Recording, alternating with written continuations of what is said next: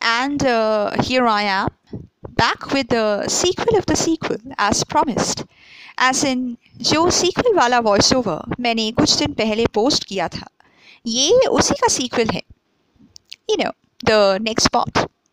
Alright, now, before I begin, I would like to apologize for being rather annoying and for constantly coming back like a bad penny. ना चीज़ को माफ़ी, please? Okay, so the thing with me is that अभी इतने दिनों में तो ये बात आप सब ने जान ही लिया होगा कि मेरी एक बहुत ही बुरी आदत है जिसे मैं चाहकर भी छोड़ नहीं पा रही हूँ. No, I am not addicted to anything, and the only rolling I am aware of is a song. I'm actually talking about my ज़्यादा सोचने की और बकवास बंद ना करने की बीमारी, जो क्रोसिन या एलेक्स किसी भी दवाई से ठीक नहीं हो रही है, for some strange reason. तो क्या करें, आदत से मजबूर होके बार बार वॉइस ओवर रिकॉर्ड कर ही लेती हूँ.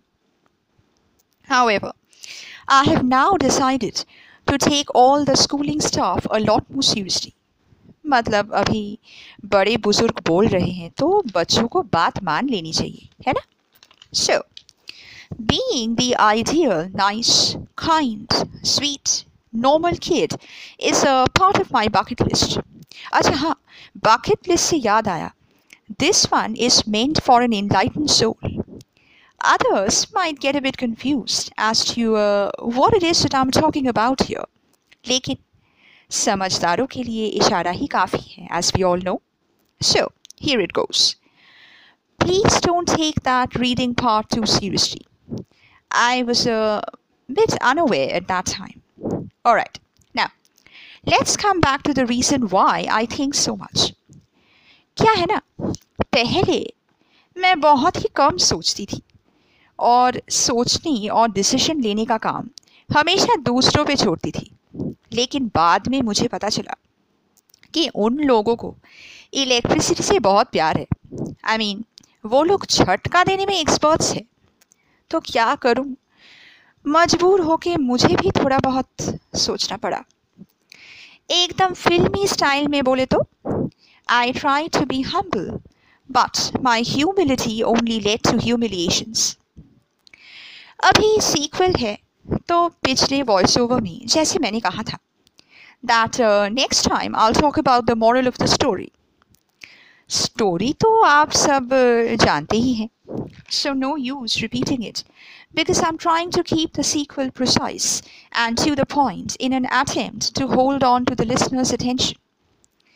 तो moral of the story ये है कि don't underestimate anyone, even if you feel that they are beneath you. কে যে কখন কি করবে এটা বলা খুব মুশকিল. आप इंटेलिजेंट हैं, गेम्स खेलना आपको बहुत पसंद है, that's great. Carry on with your brilliance. लेकिन आप स्मार्ट हैं इसका मतलब ये नहीं कि बाकी सब बेवकूफ़ हैं.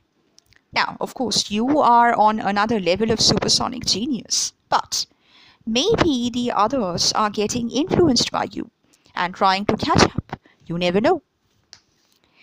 And here comes the most important part. The little ones, जिन्हें नीचा दिखाना आपकी रोज़ी ज़िंदगी का हिस्सा बन चुका है.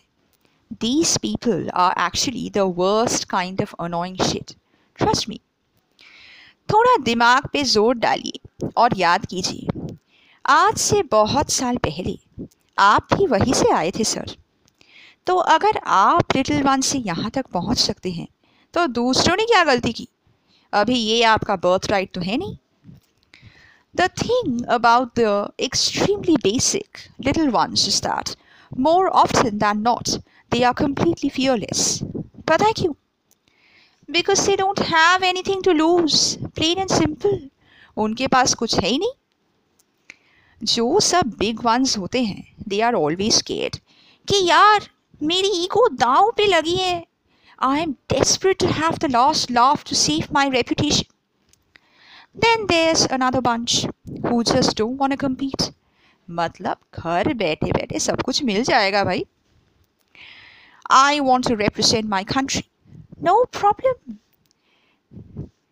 आपकी रिजर्व पार्किंग है मैम, बस आपके आने का इंतजार है. I want to win the topmost honor in my profession. That's what I dream of. Don't worry, you are the best. By chance, if you are not, then we'll troll the shit out of your competitor. बस problem solved. सब कुछ reserved है. मुझे career और अच्छी बीवी दोनों चाहिए. कोई गल नहीं जी, शुरू हो जाओ.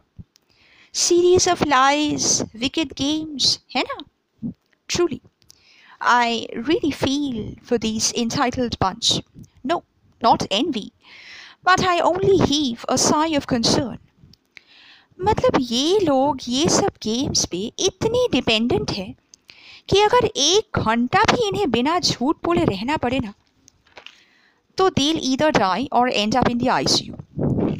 झूठ बोल बोल के ये लोग इतने habituated हो गए हैं that they refuse to face the truth, even if it's right in front of them. Nothing but love, respect, and best wishes for all of you. See, I told you. I'm really making an effort to be kind. See? Finally, coming to the climax of the दिल तोड़ के प्यार समझाने वाली so-called love story. इस कहानी के अंत में the guy ends up losing the girl. Sorry, spoilers alert. As we can all see, सब लोग लड़की को बोल रहे हैं कि शादी कर लो इससे or else you will end up single and lonely. Examples दे रहे हैं कुछ और लोगों की जो अपेरेंटली सिंगल हैं, but let's keep that aside. बहुत ही रिस्पेक्टेड लोग हैं, तो let's not talk about that.